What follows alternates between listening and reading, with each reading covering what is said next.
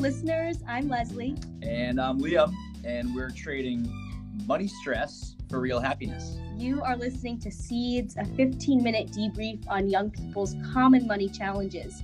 Every episode will bring someone new to the table to plant a foundational seed on how to grow our wealth and unlock our ideal lifestyles. We are so glad you're here. And today's guest is Erica Moore, or should I say Dr. Erica Moore, based in Baltimore, Maryland. And we're so excited to have her on the podcast, as Erica and I actually connected during our time at Duke. And she was one of the first people to introduce me to the Financial Independence Retire Early movement, also known as FIRE. And so, Erica, I do not want to steal your thunder here.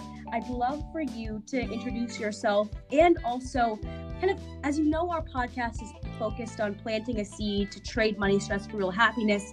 Walk us through what happiness means for you and how you're using finances to get there. Oh, Leslie and Liam, thank you guys so much for having me. So I'll go ahead and start by saying that it's an absolute delight. Finance began as a passion of mine when I realized that I was in a massive amount of undergraduate debt. So for my undergraduate studies, I went to Johns Hopkins University, and I graduated with about $60,000 worth of student loan debt. Thankfully, these were all federal loans, but still walking out, as I was 20 when I graduated, with that much debt was overwhelming. And I realized that money, although not the root of happiness, is the source or the commodity through which we live our lives. So if you have enough money to do, X, Y, and Z, you can pretty much choose whatever career path you want or what calling you follow. And so I realized with this debt, I was kind of limited. And so I began to get really interested and passionate about financial independence. And so that's what happiness is to me. To me, financially, if I'm independent or can operate independent of my financial needs, that is, make decisions not based on money, but personally fulfills me, that is happiness. And so how I pursue that financially is by getting out of debt, which I did during my graduate studies at Duke University, and then also now moving to phase 2, where I look at saving and investing and building up passive income to make sure my income works separately from how I work, so to speak. So I'm decoupling my time with what I earn, and that's happiness for me. Wow. I mean, should we end the podcast right there? Erica, it is, number one, I feel like so many of the things you said were just so relatable, but also it's helpful to see kind of the way that you methodology. Ooh, I messed that word up. Methodology. It's in the dictionary. Methodically.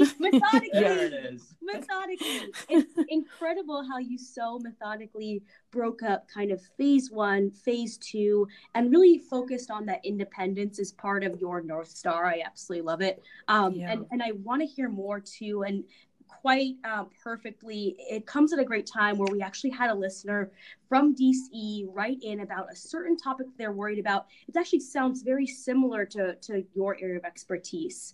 And so this listener wrote in, I'm trying to grow my passive income, both real estate income, dividends, capital gains, blog income, earned income, and lower my expenses. Currently, I have a blog with affiliate links that brings in maybe $50 a month.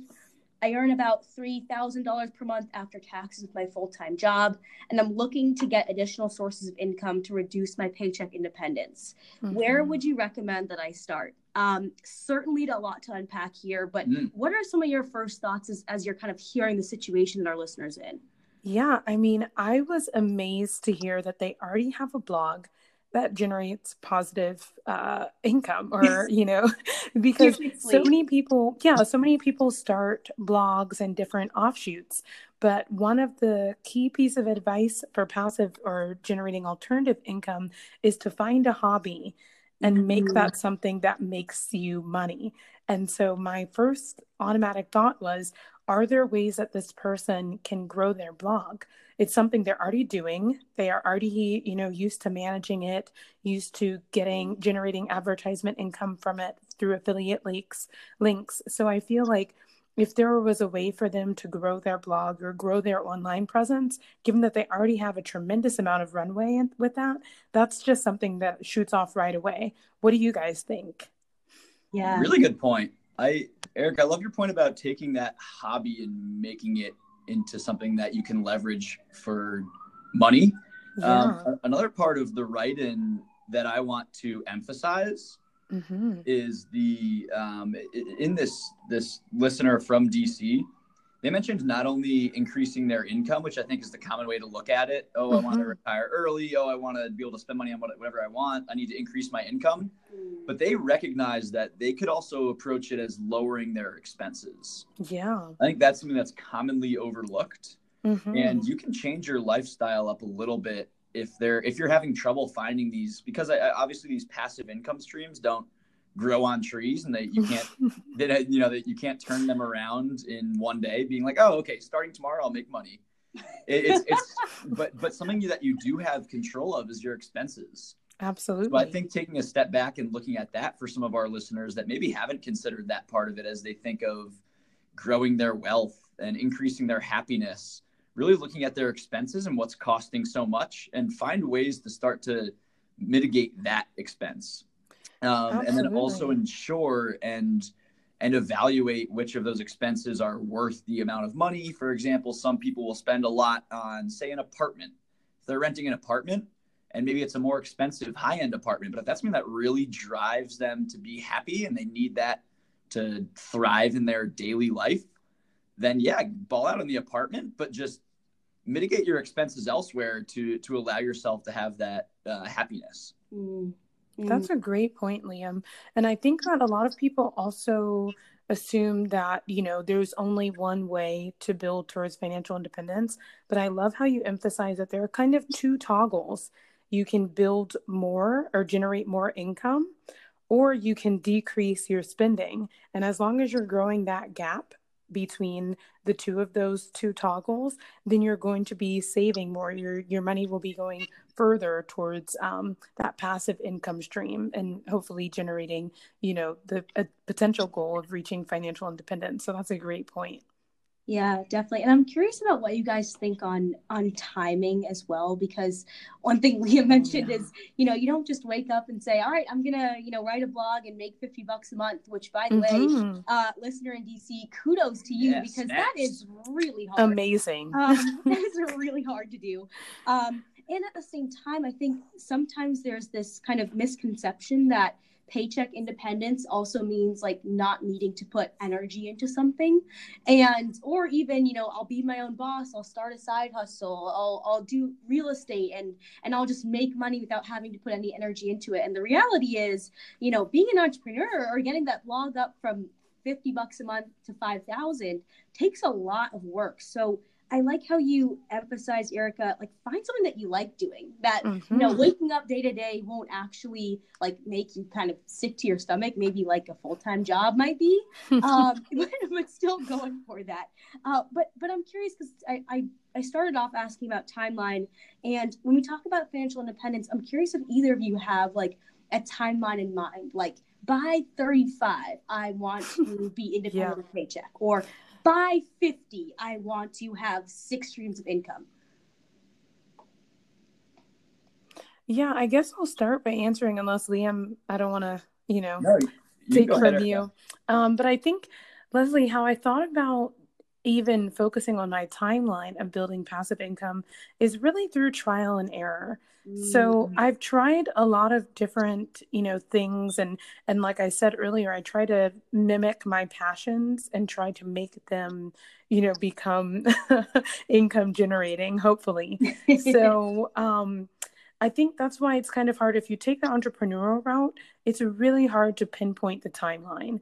I think what would be helpful with identifying kind of markers for progression for me has been tracking my net worth.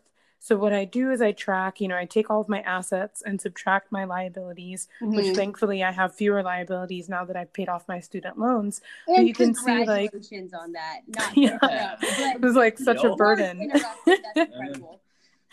Yeah, so I track my net worth and I can kind of estimate my timeline based on that tracking of my net worth and my number for financial independence. So that's going to, vary. Our writer from DC, maybe she can generate more income exponentially with the blog, or maybe, as she's also negotiating her career and other aspects of her life, she can just set her financial independence number or the number that she wants each month in passive income, whichever calculation she prefers, and go from there. Like, okay, I'm only generating $50 a month with my blog, but maybe if I'm generating $3,000 a month with my blog, that's when I know I can quit my regular job and just work, as an entrepreneur until I can garner full financial independence. What do you think, Liam? Yeah, those are really good points. And Eric, I like the alternative route you took. So when Leslie initially posed the question, she asked if there was an ideal age. And it's like, is age the right measurable for the timeline? Absolutely, yeah. Maybe not. There are a lot of uncontrollables that can go with age. Maybe a family event, a friend event, a dramatic move, so many things that can affect you that will ultimately have an effect on your finances that you might not be able to control. And I think that's where measuring with age becomes a little bit difficult. So you mentioned net worth. I think that's a great way to measure it. When I get to this net worth, I will be financially independent, or I will step away from my 9-to-5 job. I think another way is thinking more lifestyle wise of happiness. Maybe when I feel no stress with this activity, and being able to do those whenever I want, however I want, that's when I will be financially free. And so I think there's so many different ways, and it's unique to everybody also, the way that you want to measure that. But I think it is to set that goal in mind. So figure out what it is. Maybe it is age. Maybe it's net worth. Maybe it's being able to do what you want when you want with a particular activity and not feeling stressed. Maybe that's when you will be free. Maybe that's when you'll be financially independent in your own head. Because I also think it's defined a little bit different with each person. Yeah, absolutely. And to push back on that too, I love playing devil's advocate here on this podcast, and I also love numbers. So I'm just gonna throw a little wrench in here with the numbers. The numbers, there we go. Yeah, but I think Liam, that's such a great point, and at the same time, it's so important to be able to know, like, tangibly what that looks like, right? Yes. So not thinking like, I want to be able to wake up every day and go on my jog and then work for 4 hours and then come back. Okay, well, can you quantify that? Like, how much per month does that lifestyle cost you? Like, are we comparing a lifestyle per month that's like $3,000 per month? Are we comparing a lifestyle per month that's $5,000 per month?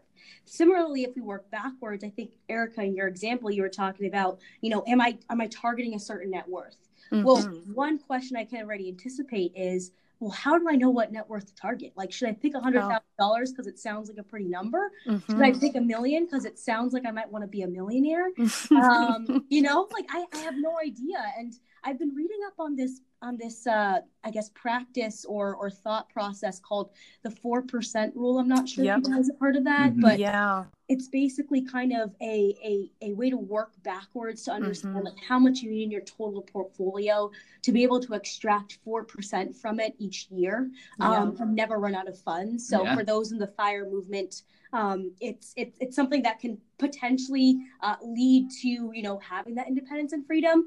But then recently in the news, I'm seeing, well, what if the value of your portfolio decreases significantly based on market performance? Then all of a sudden, 4% per year goes from 55,000 down to 35,000. I know I'm just, throwing out numbers here, but I'm curious if you guys have any kind of like closing thoughts on that and how to actualize these big picture ideas. I do, Leslie, because, I'm a diehard FIRE mover, so to speak. I love it. I love it. And so the motive or the little bit of history and background on the 4% rule is that they generated this 4% rule based on Monte Carlo simulations, basically looking at our stock performances over time for various portfolios. And they ran these Monte Carlo simulations to basically see how much money could I withdraw safely to never run out of money on the time frame of 40 years, 30 years. All of these variables will change depending on how long you plan to be retired and withdraw from your portfolio.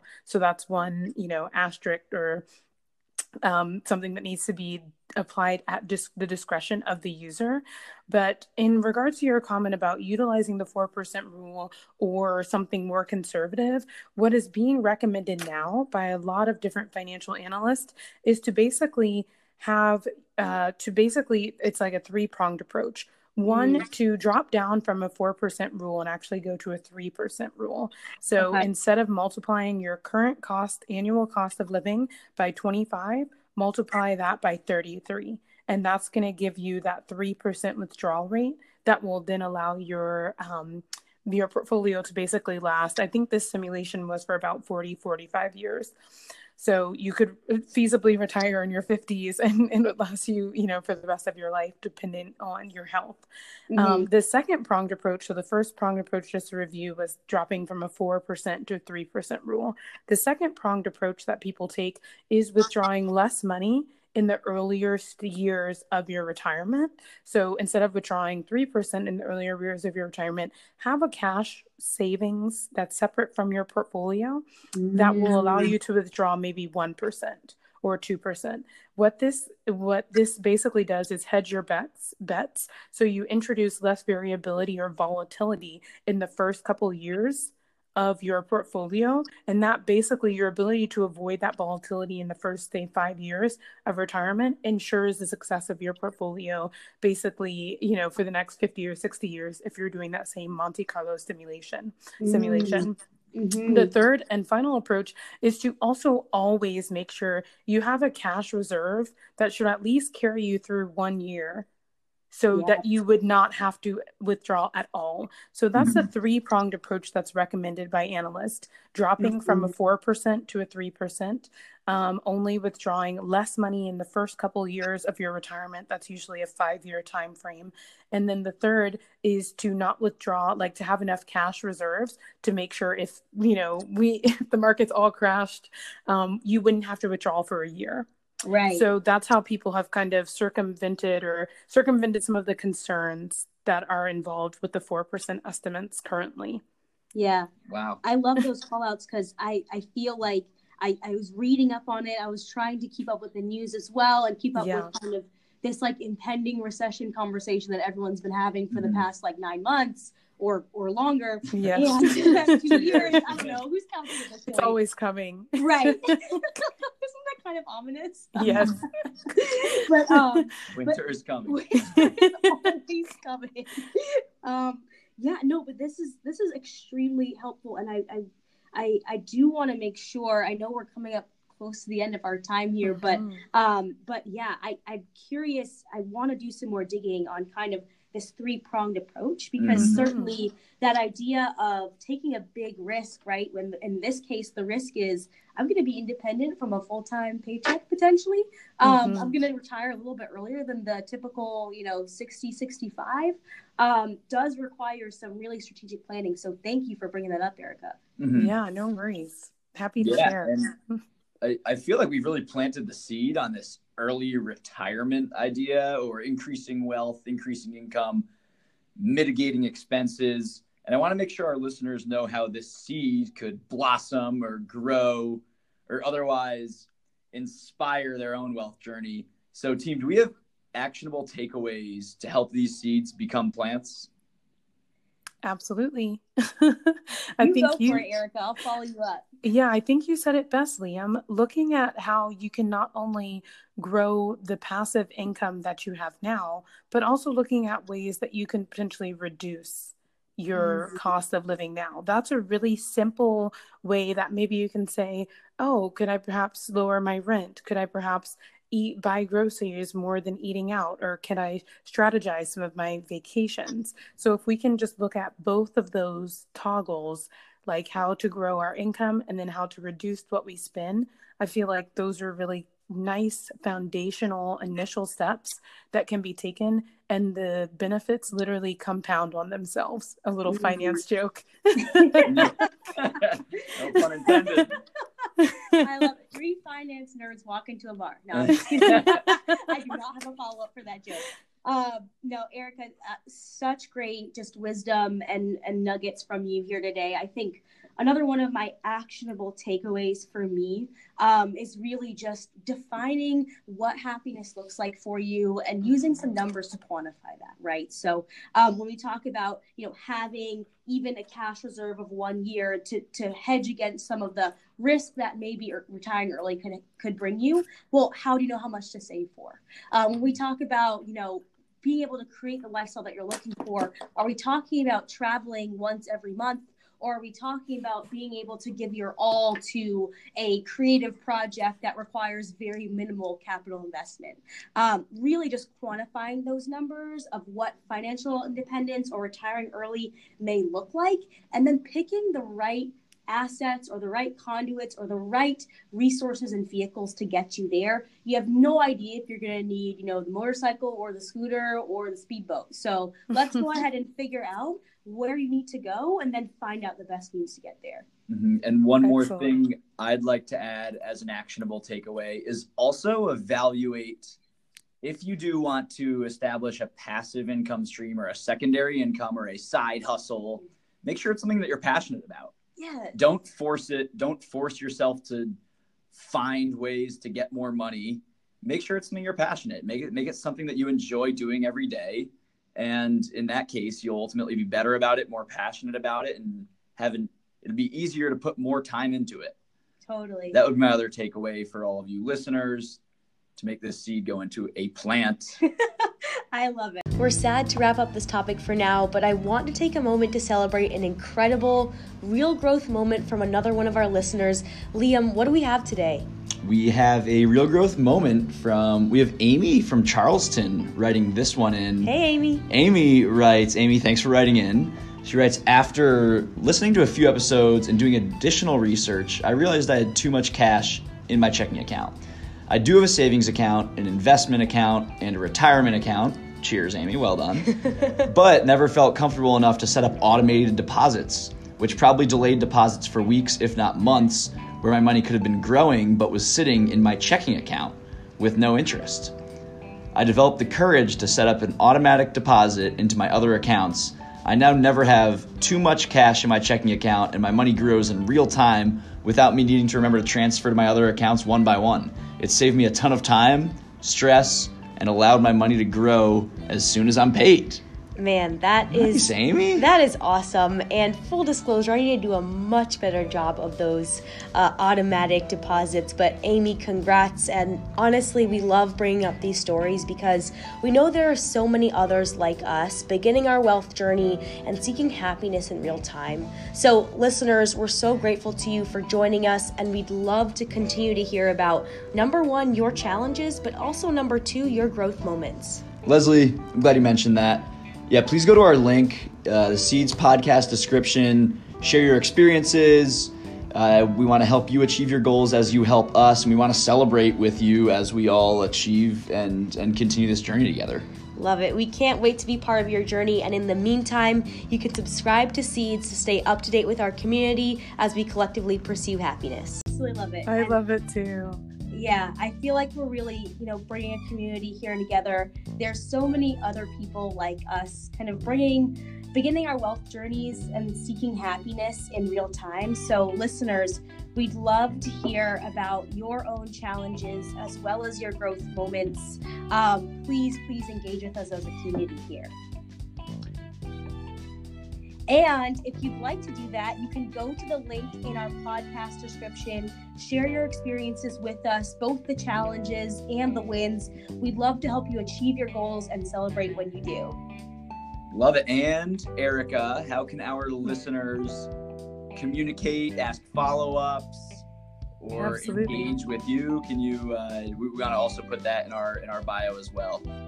Yeah, you guys can feel free to DM me or contact me on Instagram. I often respond to different financial inquiries that my friends or different community members have. So my Instagram handle is at ALILMORE, ALILMORE _Erica, because my full name is Erica Moore. So it's a play on, my last name. But yes, feel free to reach out to me, and I'm more than happy to help, especially if people have any questions about FIRE and financial independence. love it. I love it. And Erica, is there anything special coming up regarding financial independence on your end? Yeah, I'm actually in the process of launching my own company. It's called More Wealth. Yes. And I partner with different universities and schools and give seminars on basic financial tools that I think are kind of lacking currently in our education system. And so I target undergraduates as well as senior high school students. So that will be launching very soon. Wow, I can't wait to keep up with More Wealth. Also fantastic name. Wait, I just realized that both of you have More as your last name. I think we're related, Erica. How did Liam, are you? Oh my Long lost gosh. cousin. No wonder this went so smoothly. Well, we will have to keep up with you, Erica. So excited for you. And students, if you're listening, please do engage with Erica. Obviously, amazing content to share, and so excited for her to start really multiplying that impact and that reach to schools, high schools, and colleges alike. So thank you, Erica. Huge shout out for weighing in today. And that's it for now, guys. We'll see you soon, and thanks for tuning in. Bye, guys. Signing off. Thanks, Erica.